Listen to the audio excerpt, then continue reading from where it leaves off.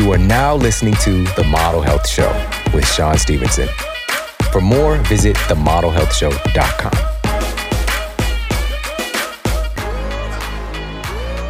Welcome to The Model Health Show. This is fitness and nutrition expert Sean Stevenson, and I'm so grateful for you tuning in with me today.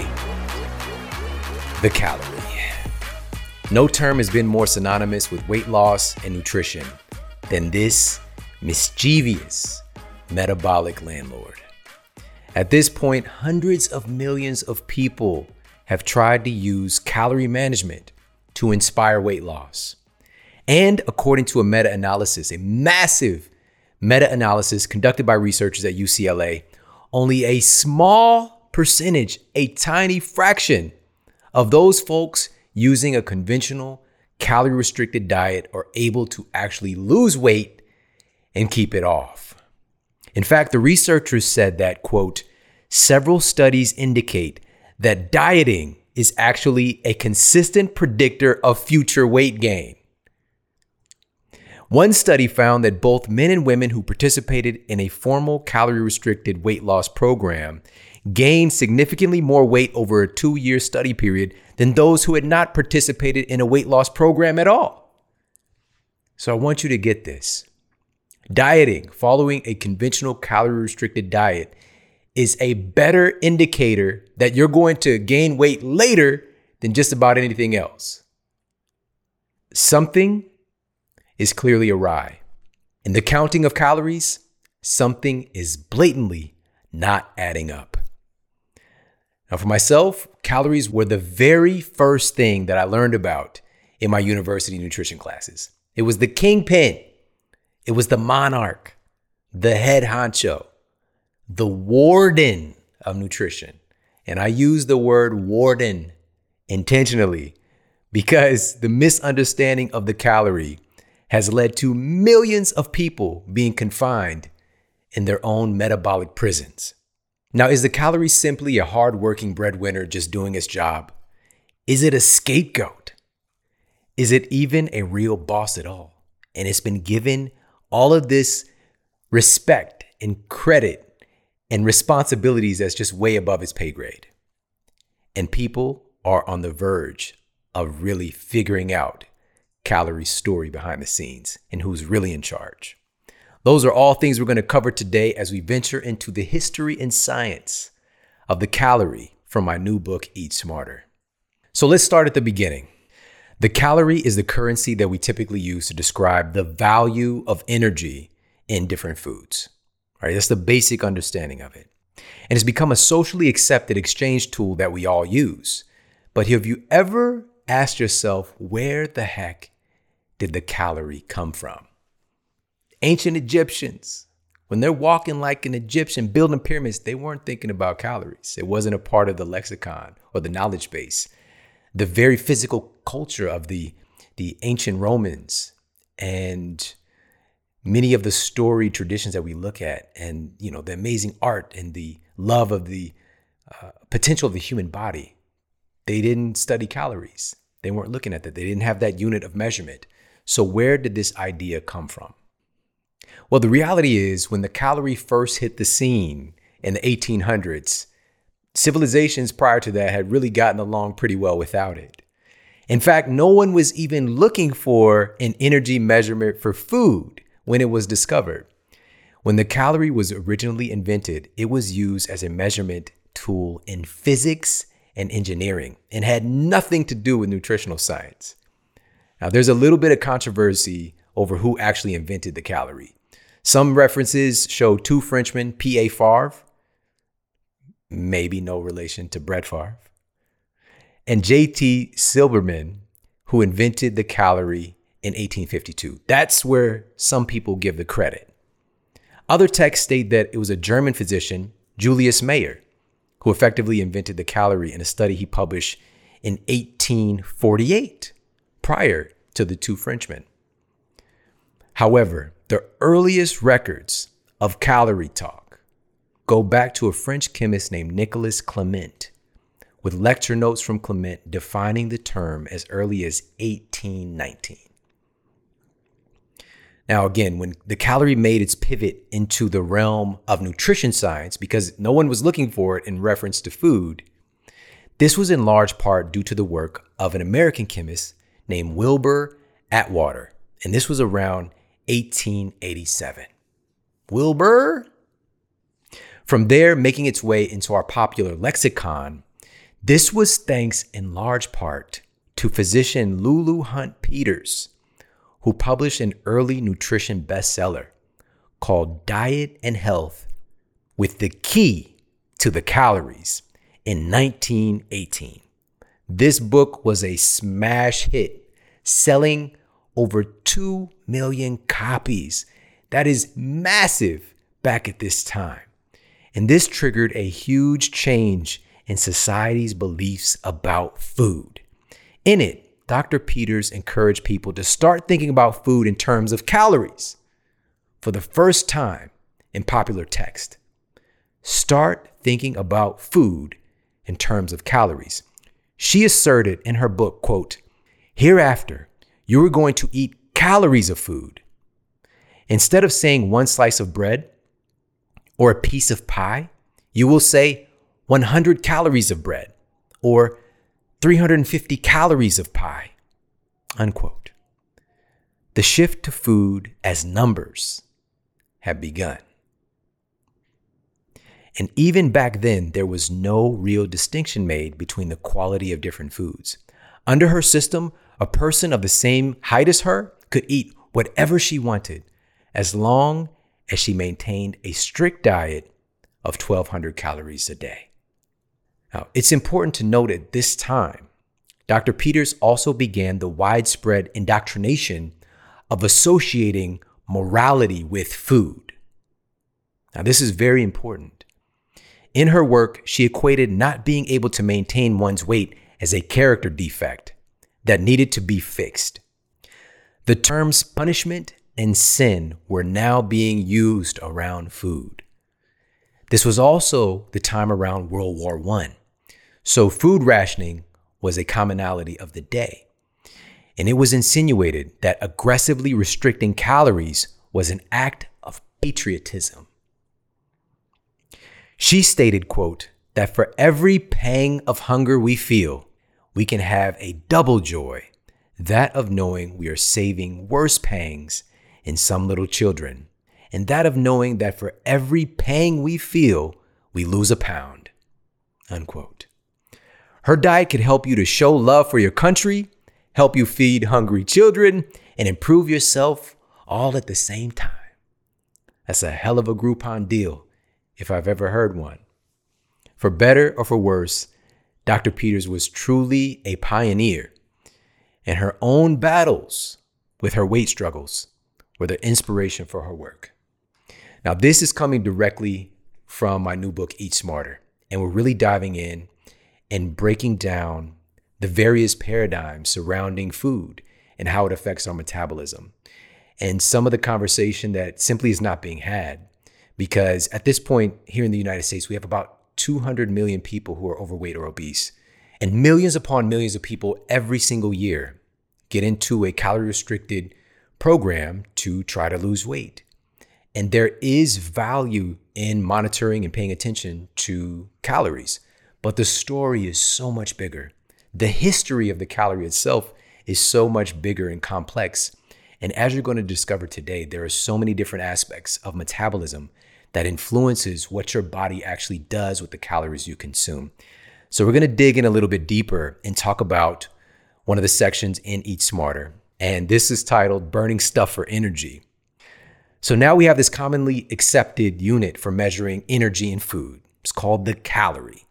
But have you ever stopped to actually think about how accurate it really is? How accurate are those food labels telling you how many calories are in their food? Now, in scientific terms, a calorie is a unit of energy, just like a meter is a unit of distance. 1 calorie is the amount of energy you need to heat 1 gram of water up 1 degree Celsius. And to measure the amount of calories in food, manufacturers use something called a bomb calorimeter. And this process involves placing the food source in a sealed container and then placing that into another container that's filled with water. They would then burn the food with electrical energy until it completely incinerates. And afterward, they'd measure the water temperature to see how many degrees it was raised and thus how many calories were supplied to do it. Now, even though you might be the bomb, you are definitely not a bomb calorimeter. And the way that food is burned inside of your amazing human body is radically different. And this should be obvious. It's radically different from the way that it's burned up in a container to heat some water. One of the major issues with this method is that the bomb calorimeter measures all of the available calories in the product, in the food product. But most typical foods also contain indigestible components, like fiber, for example, that are generally not burned in the human digestive tract. This in itself can lead to inaccurate estimations of the calories in foods. And this is just a tiny, tiny factor of several more to come. Now, with the tedious nature of using a calorimeter and the growing requirements of having caloric information labeled on foods, and this is thanks to the 1990, this is very recent, by the way. This is thanks to the 1990 Nutrition Labeling and Education Act. Companies have largely switched over to a much easier method called the Atwater system to measure the calories on their products and put on the food labels. Now, Atwater might sound a little bit familiar because this goes back to the homie Wilbur Atwater. So it's named after him. And food manufacturers are now able to simply do some math and come up with the calorie amounts to place on their labels. Noting, this is some basic stuff. Again, I was taught this in my traditional education. Noting that each gram of protein contains 4 calories. Each gram of carbohydrates contains 4 calories. Each gram of fat contains 9 calories. And apparently nothing else matters. And so the calories on your food labels go a little something like this, taking that little bit of data into consideration. Say you have a bottled smoothie and it contains 10 grams of protein, 25 grams of carbohydrates, and 7 grams of fat. So you take the protein, you got 10 grams times the 4 calories in each gram. So that's 40 calories. The carbs, you've got 25 grams times 4, the 4 calories. That's 100 calories. So you got 40 calories from protein, 100 calories from carbs. And then you got the fat. You got 7 grams of fat in this particular bottled smoothie times the 9 calories in each gram. So that's 7 times 9. You got 63 calories. And you take the 40 calories from the protein, the 100 calories from the carbs, the 63 from the fat, for a grand total of 203 calories that is going on that label on that bottled smoothie. The calorie labels on our foods are based on that and that alone. And putting our faith into these gross estimates has haunted so many dieters until now. Now, I want to give you a little heads up because there's actually a little bit of there's a nuanced thing here with the calorie counts that we use here in the US specifically. And we get into this conversation about like straight up caloric calculus and how it can kind of get out of hand. Because calories on food labels are actually stated in kilocalories or kcals. That's what we're seeing on food labels here in the United States. They're not calories. It's kilocalories. If a food label for a pint of vanilla ice cream, say, were really measured in calories, it would honestly inform you that there's about 600,000 calories contained in it, in 1 pint of ice cream. The number itself would cause someone to have a meltdown, most likely. And also, fortunately, kilocalories have been able to help simplify things a little bit. And for every 1 kilocalorie measure, you can assume you're actually counting 1,000 scientific calories. So I hope that makes sense. For every 1 kilocalorie, you've got 1,000 scientific calories.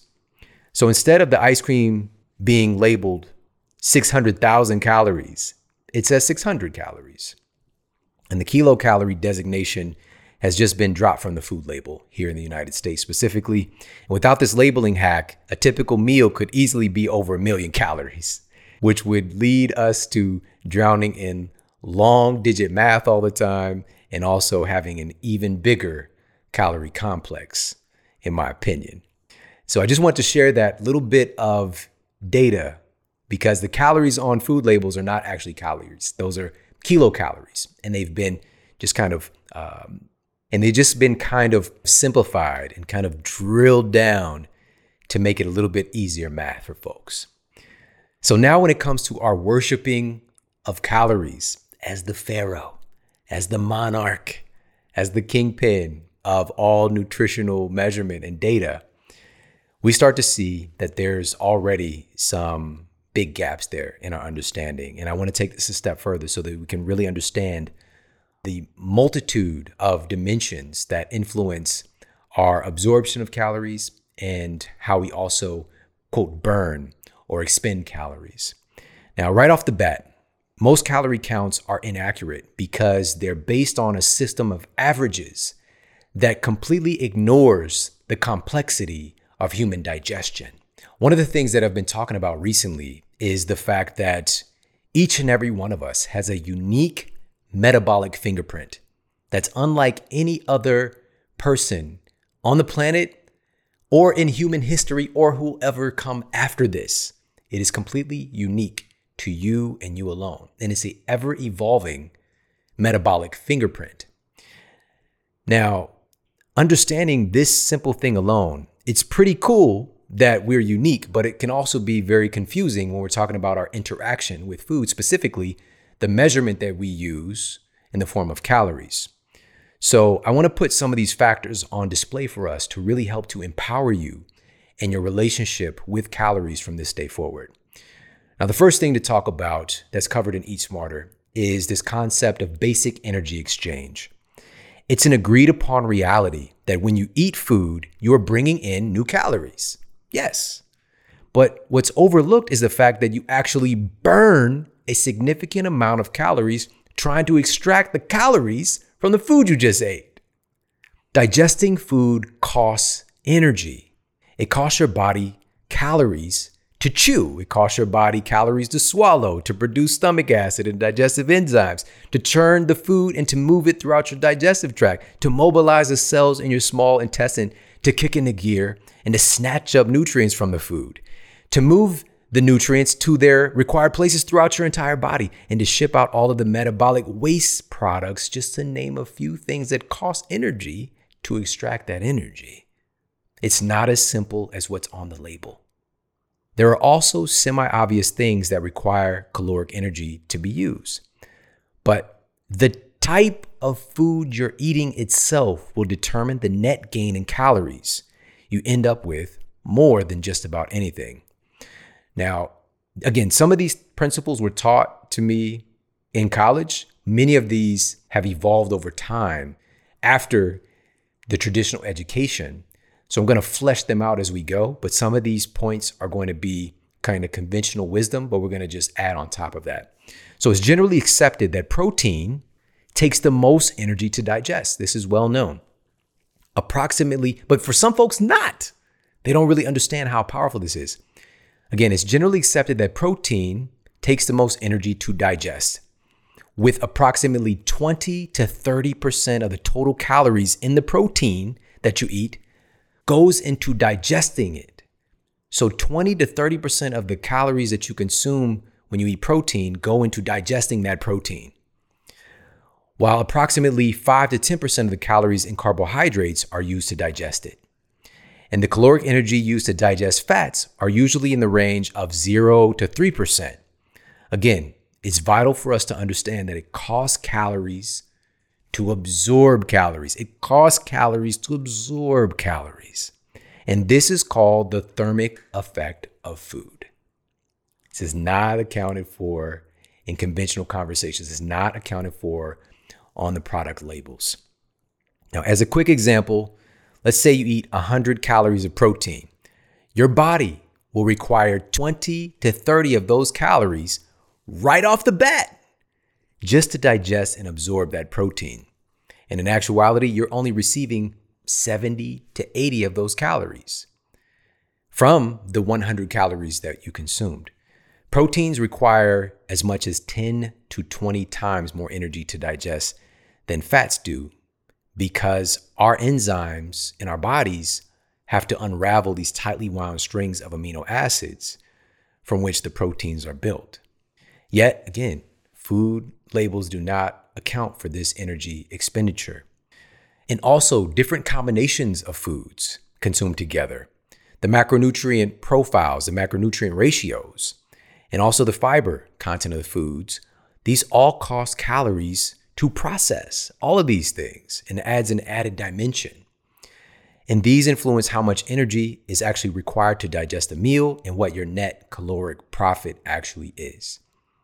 All right, so this is still taking a bird's eye view of this calorie conversation. This is still some relatively well-known aspects of it that, even though they're well-known in science and quote, people who are in the know, the average person isn't getting access to this information and also being able to assimilate and use it in their own lives as they go on to these chronic calorie restricted diets that people are getting on chronically over and over and over again. And what the net result is folks end up gaining more weight in the long term. As we talked about, a meta-analysis, the biggest analysis of the results of diets for folks long term, have found that one of the greatest predictors of whether or not you're going to gain weight later is if you go on a calorie restricted diet. Do you understand? There's something missing. This calorie counting is not adding up. And it's not that it doesn't matter. It's not that the calorie isn't a viable tool for us to use, but there's so much more to the conversation that everybody deserves to have an education about so that we can help to finally change these things. And this leads us to another topic in the calorie conversation, which is the digestive strength and efficiency of the person. Digestive enzymes in your mouth, stomach, and intestines are all required to break down complex food molecules into simple structures, like amino acids, like fatty acids, that travel through the bloodstream to all of your tissues. Now, if your enzyme production is inefficient, whether you're making too many or too few, this will inherently influence how many nutrients and calories you're actually able to absorb from your food. For example, if you take two people who one produces lactase, the enzyme that's needed to break down milk sugar, and one person who doesn't, and you give them each a bowl of ice cream, one of them will be able to extract more energy from it, while the other one is probably already in the bathroom, unsure if they have to fart or something more. Hashtag better safe than sorry. And just because you're not digesting more of the nutrients and calories in your food, this doesn't necessarily mean that that's a good thing. Weak digestive firepower can clearly disturb your health, as well as the noses of people around you. We want to encourage strong, robust digestion. And another factor in this is our stomach acid production. Your stomach acid is critical in breaking your food down into more digestible components. Plus, it also aids in the absorption of things critical for your metabolism, like B12 and magnesium. Though your stomach acid simply doesn't get respect when we're talking about conventional calorie discussions. Your stomach acid plays a role in that, how many calories and nutrients you're going to be able to absorb.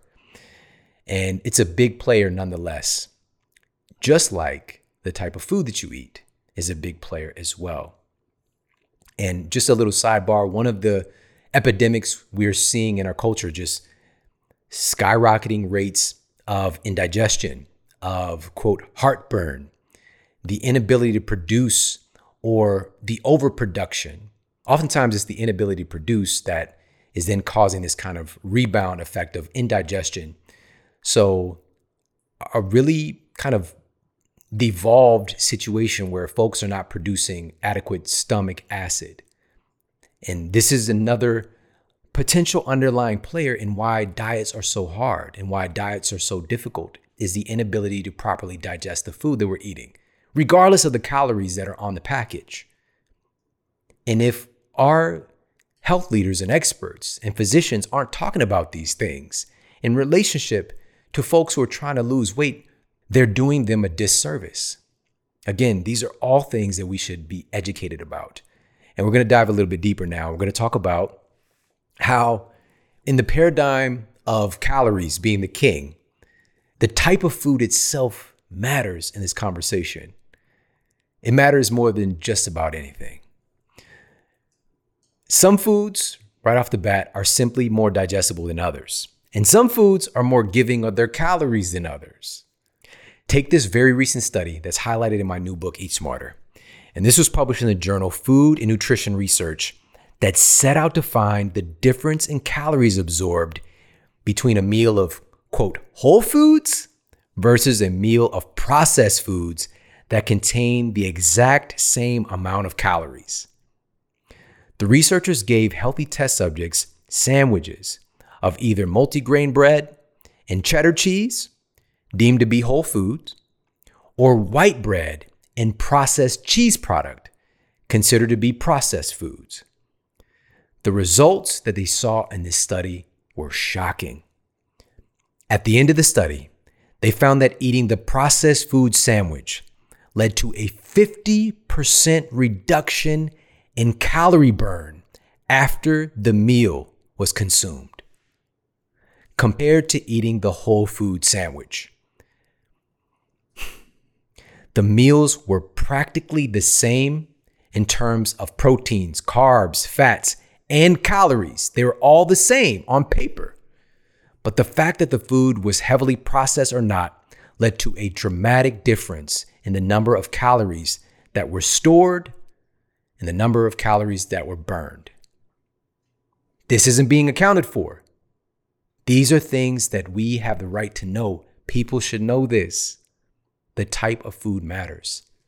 And another thing to consider in this domain is that some foods are actually fighting you not to be digested when you eat them. Let's use the plight of some blueberries, for example. Now, it's important to understand that every living thing on Earth, the primary function, the primary programming is to extend on the life of their species. Everything. It's a human's primary driving force, a zebra's primary driving force, and yes, even blueberries. Okay? But spreading the seeds around, zebras are going to go hump on some other zebras. All right? Humans are humping on other humans. All right? Shout out to Bobby Brown, Humping Around. Okay? The hit single. Now, and he had the leather outfit on in that video, by the way. But when we think about plants, we're like, well, plants can't get up and run from us, but they're driven. The programming is there to continue on the life of their species by spreading their seeds around in a different way.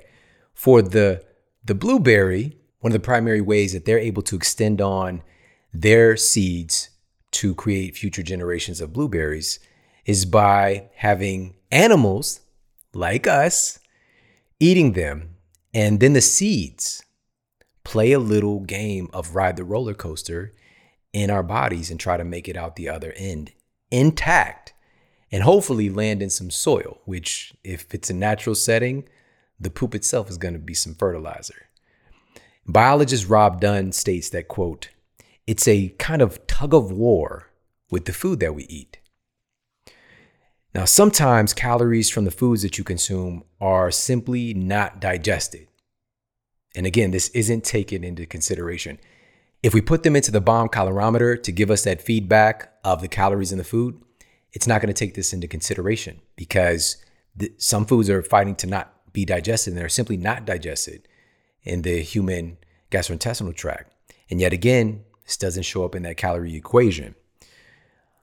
Another food, and this is getting to something tangible and actionable, which is layered throughout Eat Smarter. Another food that tends to not abide by conventional calorie metrics are nuts. I'm not saying it's nuts, I'm talking about nuts. And this is highlighted in a peer-reviewed study titled in short, Discrepancy Between the Atwater Factor Predicted. This study, conducted by Janet A. Novotny and her colleagues at the U.S. Department of Agriculture, found that when the average person eats almonds, they receive just 129 calories per serving rather than the 170 calories reported on the label. Calories may seem like a hard nut to crack, but every single piece of data that you're learning, you'll be able to use in your favor.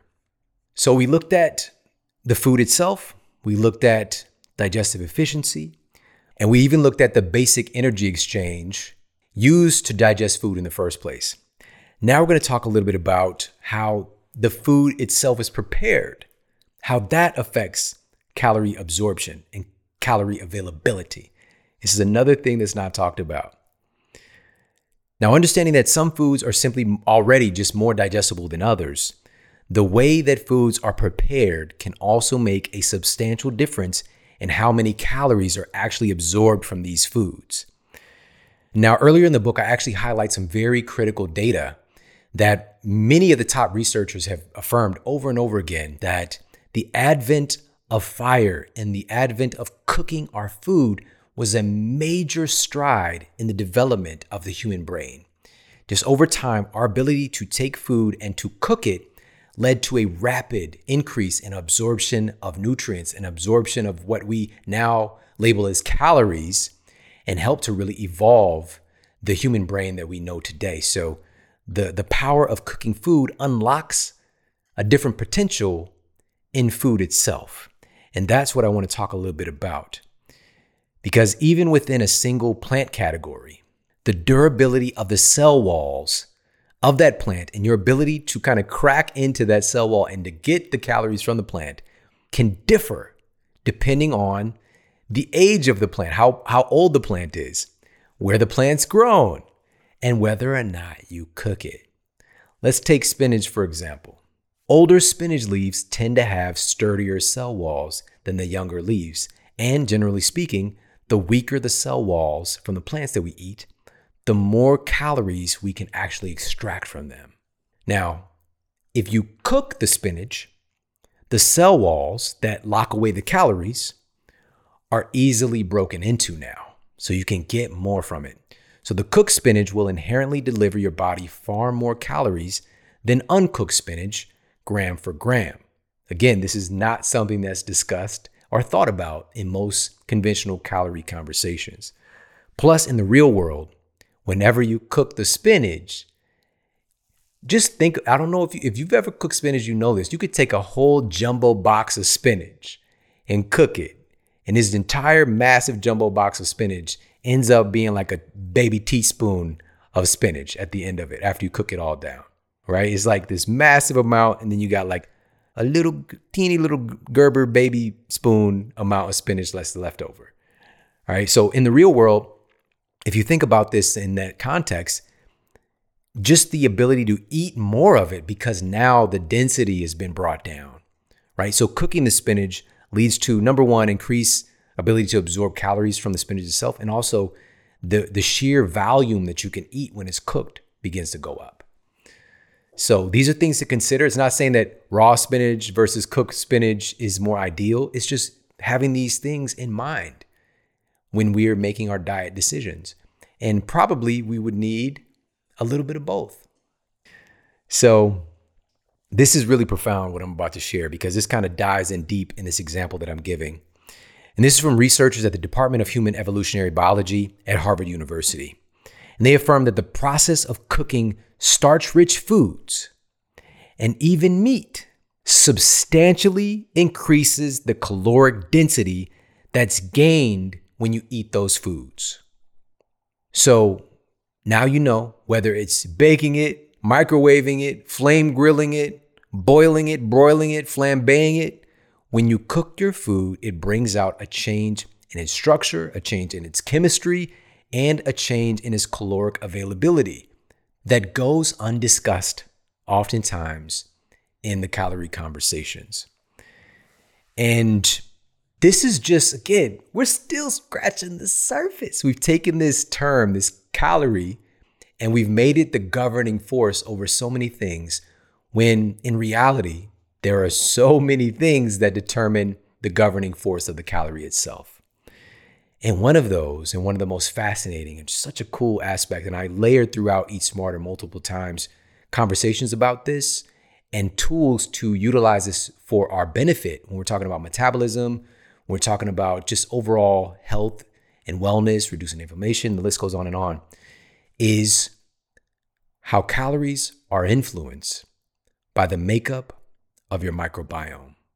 A fascinating recent study published in the peer-reviewed journal Cell revealed that the presence of a specific type of gut bacteria in mice actually blocked their intestines from absorbing as many calories from the food that they ate. It blocked their intestines from absorbing as many calories. Now you couple that with recent human studies, including data that was conducted by researchers at Weizmann Institute of Science, confirmed that there are specific gut bacteria that are more prevalent in people who are overweight or obese. And the big kicker is that by transplanting these human, quote, fat bacteria into healthy mice, caused the mice to gain weight, have increased blood sugar, and have higher levels of body fat simply by changing their gut bacteria. Now, we know that the microbiome has a massive impact on our health overall, and it's really the final frontier in this discussion, but the connection to our metabolism has not been highlighted enough. And that was something I was very passionate about making sure was in the pages of Eat Smarter, including a recent study published in the International Journal of Obesity.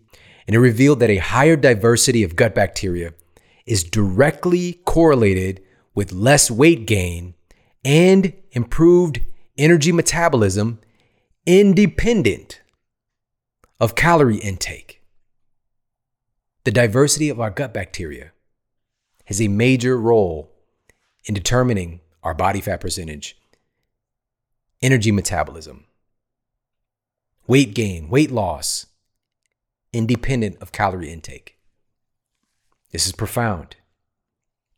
And this is yet another example of how two people, same height, same weight, can consume the same amount of calories, while one person continues to gain fat and one person is able to lose weight on the same diet. And we battle with ourselves. We think that we're doing it wrong when our friend or our family member is on this particular diet and we're following it to the T and just wondering, what's wrong with me? Maybe there's something wrong with the system. Maybe there's something wrong with what we've been taught. And the diversity of our microbiome appears to play a major role in how many calories we're extracting from our food. And so if our microbiome is in disarray, if we have dysbiosis, if things are not in balance, these are all implicating today, now we know more than ever, that regardless of the types of foods that we eat, the diets that we're on, the calories that we're counting, if our microbiome is not healthy, we will not be healthy. And it's also noted that certain bacteria are much more apt to absorb more, specifically from carbohydrates and sugar calories in our foods, than from other macronutrients. Certain bacteria that are prevalent in our culture, these quote fat bacteria, they love sugar. Love it. They love it. They make sure that more of those types of foods are getting, just like I gave you the example with the whole food sandwich versus the processed food sandwich.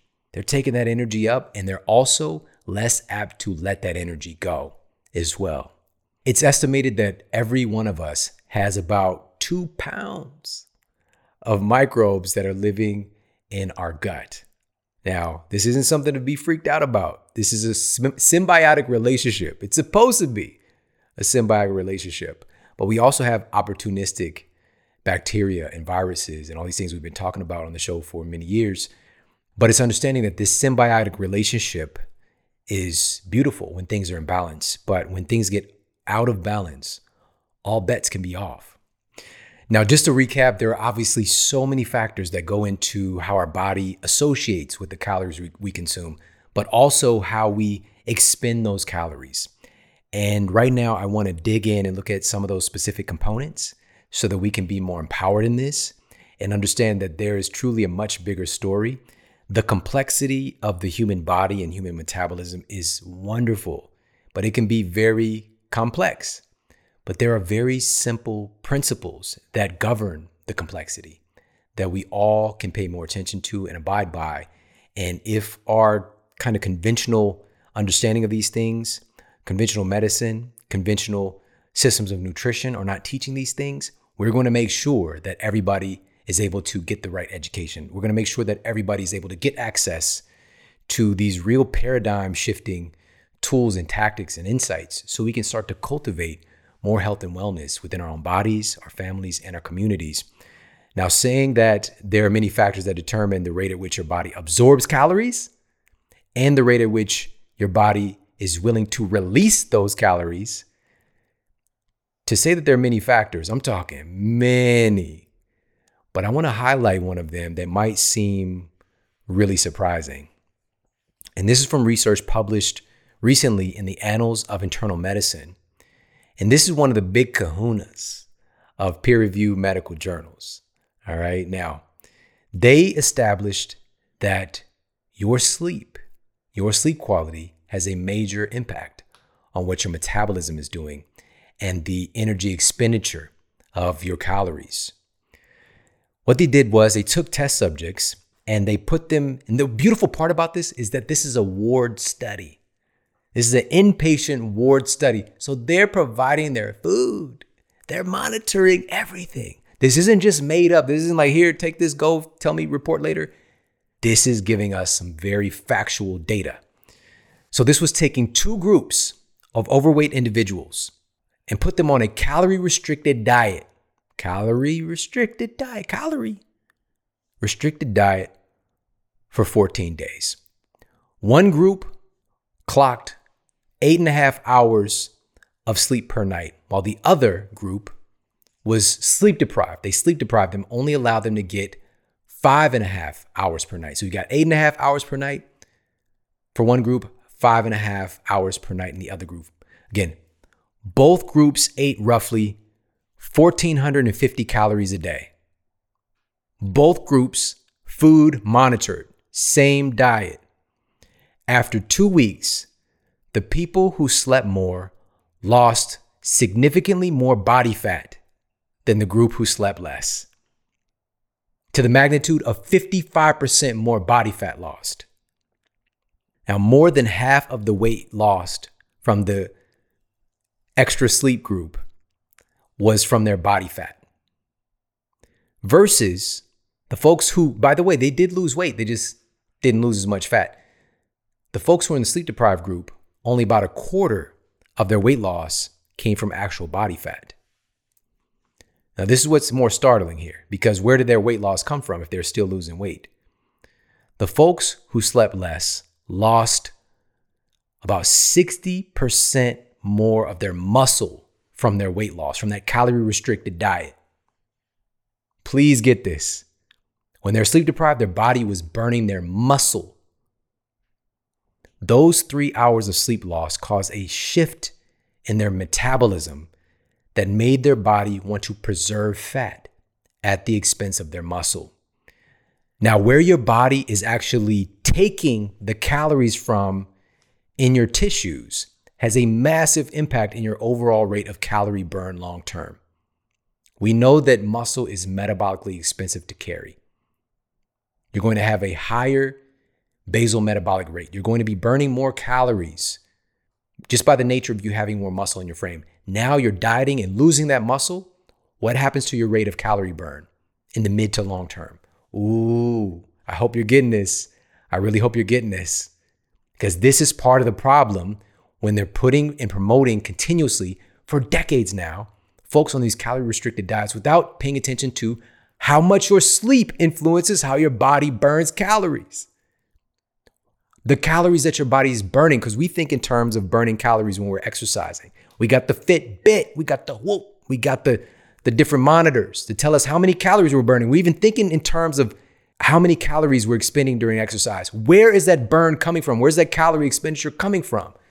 Because if it's coming from your muscle, we've got to do something about this. So this is yet another dynamic of the calorie conversation. And also, of course, in Eat Smarter, we address how food has a massive impact on our sleep quality and key nutrients. And some of the latest cutting edge research is just amazing, absolutely amazing. But most importantly, people need to have access to this kind of data. You know, there's a virility to books, and having this book out on bookstores and department stores across the country And being able to see this, everyday folks, it matters, guys. It matters. We can change this thing. We've got to make sure that we're getting educated and making sure that we get books like this into the hands of more people and on more bookstore shelves and just in a place of prominence to really give people the truth when so much of the data out there has been whittled down to these cookie cutter diet formats, telling people eat this, not that, without giving them the real behind the scenes story. How does your metabolism actually work? I understand with managing, counting calories, hundreds of millions of people have done that and failed. This is not because they're bad people. This is not because they're not smart. It's because the system is flawed and it hasn't given people the real education about how it works on the premise that people aren't smart enough to know. If you listen to the experts, if you listen to the powers that be who are in controlling the data, I know we are. It's just taking the complexity out of it and making it make sense for people. And we can change this thing. So sleep is obviously a very interesting and dynamic factor when we're talking about our rate of calorie absorption and expenditure. But also I mentioned the type of food that we eat, for example, and I gave you the study with almonds. That was pretty remarkable. Like 50 of those calories are not being accounted for, that you got 50 more calories on the label than what your body's actually absorbing.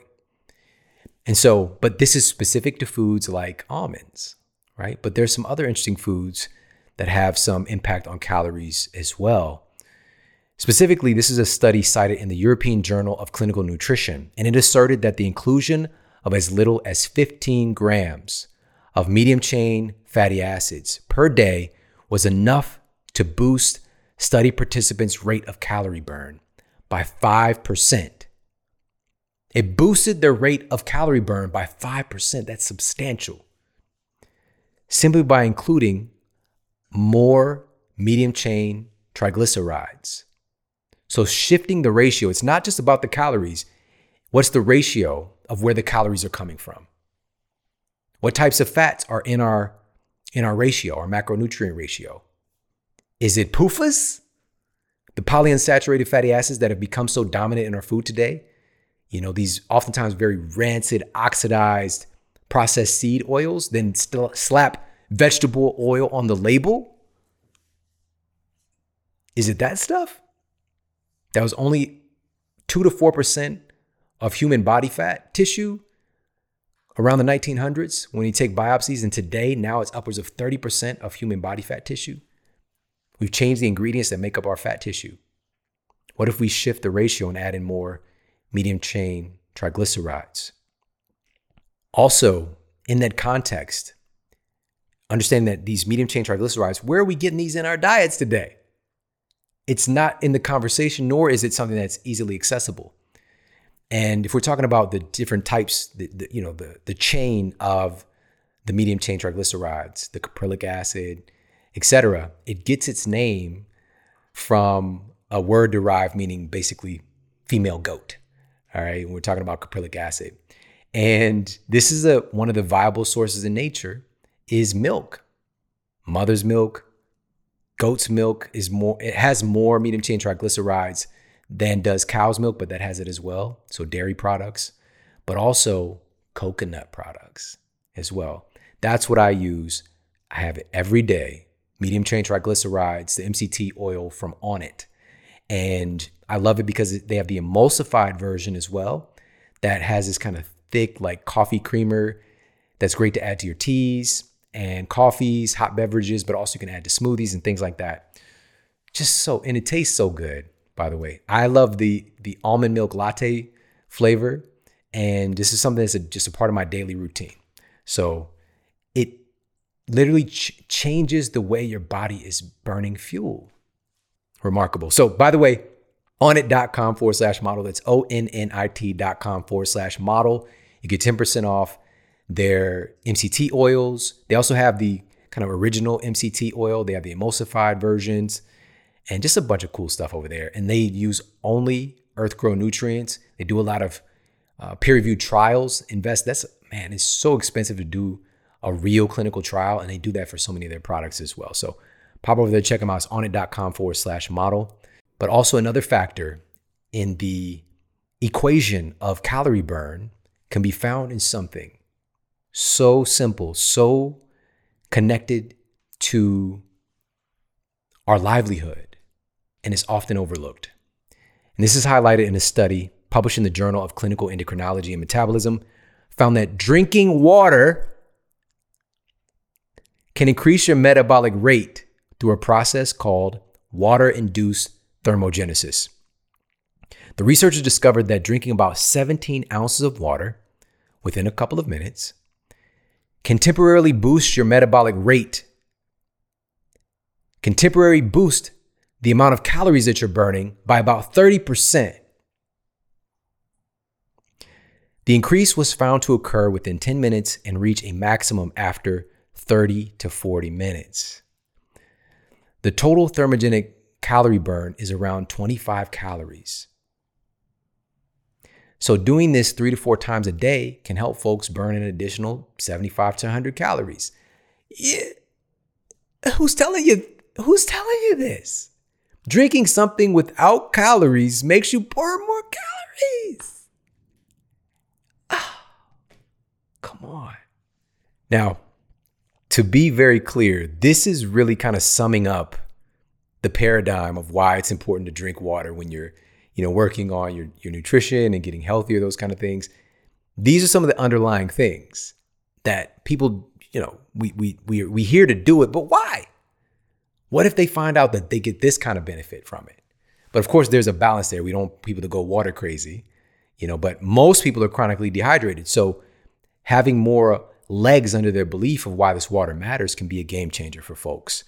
And part of the reason that this does this is not just because water is just, it just makes you burn calories. It's because your body's trying to, warm the water up or whatever. It's because when you drink water, the very basis of your metabolism is built on water. Maintenance of your DNA. Water is responsible for maintenance of your DNA. It's the container in which it's operating. It's facilitating the reactions of your mitochondria where fat is burned. Also maintaining the integrity of your blood. The transfer of nutrients and oxygen throughout your system, your immune cells, waste removal, creating your lymph fluid to help to address and modulate your immune system, which, by the way, your immune system is another factor in your rate of calorie burn, by the way. Your immune response to the food that you eat. That's not on the goldfish crackers. It doesn't tell you that. Also, water is included, or should I say, the most dominant factor in maintaining our fluids in our system. So the fluids of the digestive tract, synovial fluid, digestive secretions. I just like saying secretions, by the way. Regulating your body temperature, the synovial fluid, your joints, in between your intervertebral disc. These are non-vascular discs, but they're able to absorb water through a process of remote diffusion. But if your spine, your disc and your back are one of the last places to get water because it doesn't directly go there. You need to really super hydrate your system so that your body can do the practice of actually getting water where it needs to go to all the tissues that need it. All right. So again, these are things that are not part of the conversation. This is highlighted, and what I just shared with you is all data from Eat Smarter. And if you have not pre-ordered your copy, do so right now. Pause this, pre-order Eat Smarter. Go to eatsmarterbook.com. And right now, immediately, when you pre-order Eat Smarter, you're getting instant access to a brand new video course that I put together, a mini course highlighting 10 of the most effective foods for helping to optimize your fat loss related hormones. All right, there are certain foods and nutrients that regulate the hormones involved in you gaining fat and burning fat. These are things that we need to know. It's the epigenetic force above calorie control that we can do something about. So eatsmarterbook.com. Head over there if you have not done so already. This is a movement. If you're listening to the Model Health Show, this is my one ask. It's for you to pre-order Eat Smarter, get a copy, maybe get a couple of copies for people you care about, and really help to usher in this movement. This book is going to be everywhere, and it's up to us how much of the conversation we can help to shift towards real health and wellness. So it means a lot to me. If you've gotten any value from the Model Health Show, please go to eatsmarterbook.com and pre-order a copy today. And by the way, international, we're going to be coming soon with the publisher. It's different dynamics. So here in the US, Canada, head over there ASAP. We've got many other countries coming as well. We got Japanese translation coming very soon. But just stay tuned. Head over to eatsmarterbook.com, pre-order today. And I want to share a couple more really poignant insights with you. Another factor that is often not considered here in the calorie equation is the fact that we've already talked about the microbiome, but the gut-brain axis is one of the leading things that's being kind of uncovered today. And the science is just fascinating. And one of the big underlying issues in regulating your body's caloric burn is not paying attention to the organs involved. So the kind of governing force is your hypothalamus. It's known as the real master regulator of your endocrine system in your brain. So your brain is largely determining whether or not you're absorbing calories, how many calories you're burning, but we don't talk about this. We don't talk about this. And this is highlighted in a study that was published in the Annals of New York Academy of Sciences and highlighted in Eat Smarter as well. And it reported that hypothalamic inflammation is a double-edged sword in nutritional diseases. The study authors reported that systemic inflammation from things like metabolic dysfunction and excess body fat led to brain inflammation. And brain inflammation itself leads to metabolic dysfunction and excess fat. So the rate at which you burn calories, your metabolic function, when you have inflammation in your brain, listen, what diet programs are talking about helping to eliminate or helping to decrease the level of inflammation in your brain to help you to lose weight? I'd gather that pretty much none are doing that. None of them are talking about these underlying issues. And these are things that we can do something about. And so there's a lot highlighted within the pages of Eat Smarter, really big dedication to the science behind inflammation of our calorie regulating and fat regulating organs. So your thyroid, liver, etc., and the breakdown between the thyroid and your brain. And I want to share one more. And this was coupling with data that's published in the journal Clinics in Gastroenterology, along with friend and multi-time guest on the Model Health Show, New York Times bestselling author Dr. Alan Christensen, shared with me that inflammation in the liver can have a huge impact on our thyroid function. Your thyroid is really noted to be the master regulator of your metabolism. Overall, the hypothalamus is the master regulator of your endocrine organs. The thyroid is largely responsible for regulating your metabolism. And your liver is critical in the transport, metabolism, storage, and excretion of your thyroid hormones, and many other hormones as well, by the way. And he stated that, quote, if your liver does not manage the thyroid hormones properly, it can slow your metabolism by hundreds of calories a day. Please, I really want everybody to get this today. This calorie paradigm is not enough. It's understanding how our organs, our incredible dynamic organ systems and tissues and cells, how all of this together is regulating our rate of energy expenditure. It's regulating our ability to absorb calories and to use calories. There are levels above, there are epi-influences above caloric control that are determining the energy used within our bodies. And these are all things that we can serve. These are all things that we can help and uplift and support. But when we hear about non-alcoholic fatty liver disease, caused by diet, for example, we're not given solutions on how do we fix it? How do we ensure that our amazing liver, largely responsible for making sure we stay alive, how to actually keep it healthy when it's responsible for so much? And these are all within the pages. So I hope that today really helped to layer and highlight many pieces of the equation that are not talked about. And I want to cause and support a shift in public consciousness and how we relate to our bodies and our metabolism, and also how we relate to each other, which is another big part of the book. But Some other just general principles I want you to think about and keep in your mental Rolodex in relationship to our conversation about calories. Because guess what? Just a basic thing that we should know about. Men and women tend to absorb and burn calories differently. But there isn't like a men's panel on the package and a women's panel. But this would be like, you would probably, oh yeah, our hormones are very different. The ways that our bodies are designed and functions are very different. There's different brain activity because our brain is determining what our bodies are doing with the calories we consume. The list goes on and on and on. We're going to expand this conversation because this is what needs to be done right now. What we've done has not worked prior to this. And now we actually understand the things that are really regulating things behind the scenes. So that's one piece. Also moving on and keeping this in your mental Rolodex, you know some other things that affect your rate of calorie absorption and calorie burn? Your age. Have you thought about, maybe you're in your 40s. And when you were 16, got that license, you'd pull up to the Sonic, the local Sonic, the sock hop. It wasn't a sock hop back then.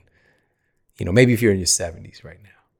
But back in the day, you could eat whatever you wanted. That's what people say. I could eat whatever I wanted. Wouldn't gain an ounce.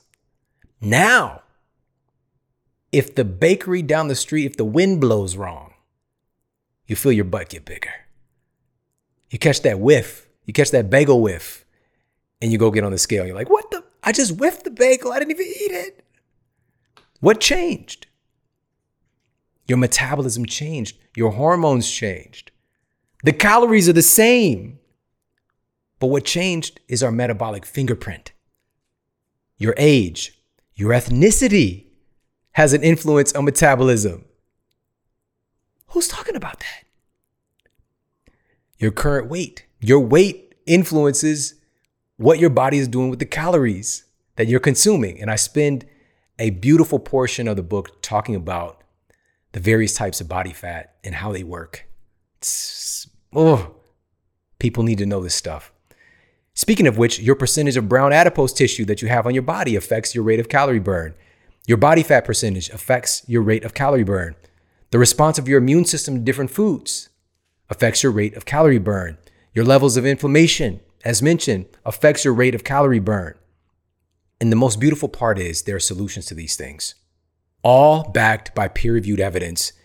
And this is what's highlighted the nutrition strategies to address these underlying issues in Eat Smarter based on science and not superstition. So again, make sure to head over now and pre-order Eat Smarter. Get access to this special bonus. I don't know how long we're going to keep this bonus available. It's a 10 video mini course for free, a $97 course that you get for free. So pop over there right now, eatsmarterbook.com, and help to usher in and be a part of this movement. I appreciate you so much for tuning into the show today. I hope you got a lot of value out of this. And listen, we've got some epic shows coming your way very soon. So make sure to stay tuned. I appreciate you immensely. Take care. Have an amazing day. And I'll talk with you soon. And for more after the show, make sure to head over to themodelhealthshow.com. That's where you can find all of the show notes. You can find transcriptions, videos for each episode. And if you got a comment, you can leave me a comment there as well. And please make sure to head over to iTunes and leave us a rating to let everybody know that the show is awesome. And I appreciate that so much. And take care. I promise to keep giving you more powerful, empowering, great content to help you transform your life. Thanks for tuning in.